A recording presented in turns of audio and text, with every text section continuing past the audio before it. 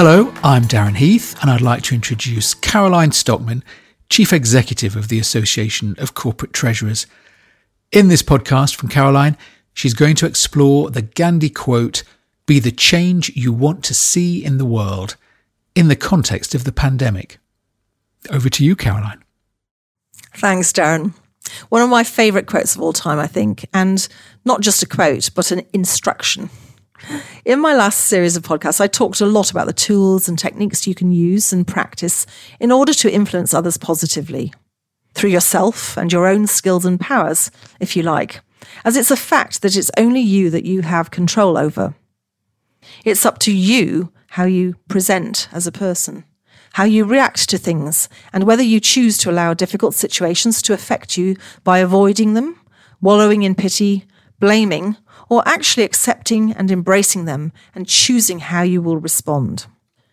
Choice gives us a freedom we may not initially realise we have, and that sense of freedom can lead us on to take further steps in terms of what we become and how we fulfil our destiny or purpose in life.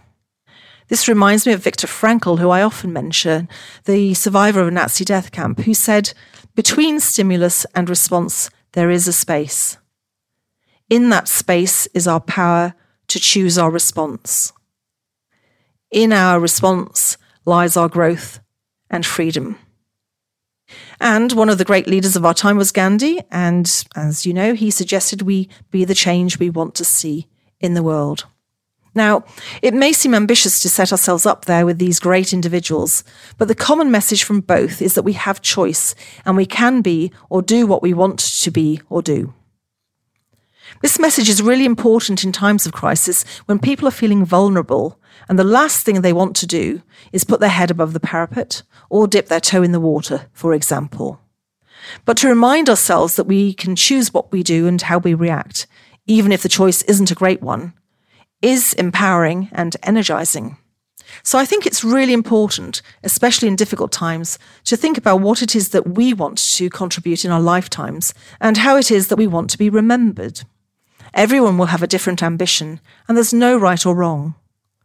The important thing is to understand and acknowledge what we think our role in life is, or our purpose, and also mull over what we think our values are. By doing this, we can get really anchored, which helps us stay true to ourselves. So it needs to be done on a very regular basis. And by understanding those drivers, we can focus our choices. The pandemic had a real impact on people's mental health, and I believe in particular because some hope was taken away from them. And maybe they lost their purpose as they felt it had become unachievable. I would encourage, on the other hand, to think that these are the very times when our purpose and special strengths are needed most, and consider how yours might be used to best effect. Where there's a will, there's a way, they say. And there is always something we can do.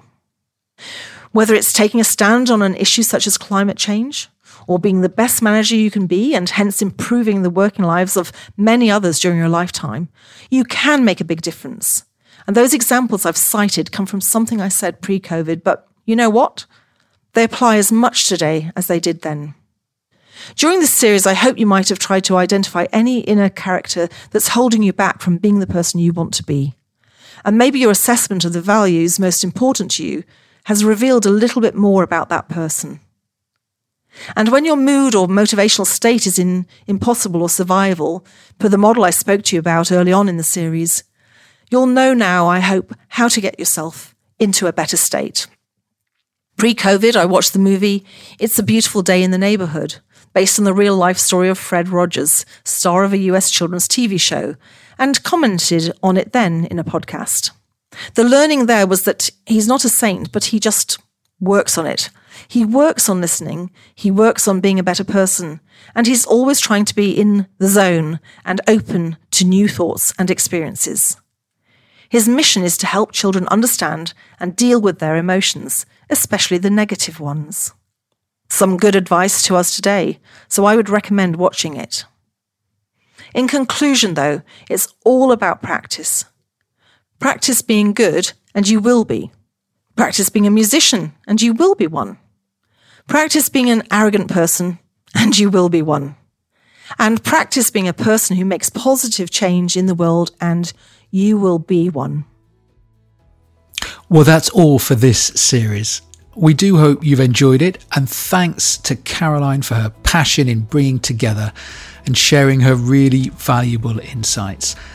I know Caroline would also like to thank Louise Tatham and Anne Hogarth, who've provided invaluable support for this series, as well as the first one. All podcasts are available for replay, so do check them out if you enjoyed this one.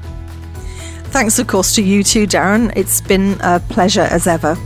Indeed, it has. But now it is, sadly, goodbye from both of us, and we hope this series has made a positive impact on you, your life, and your career.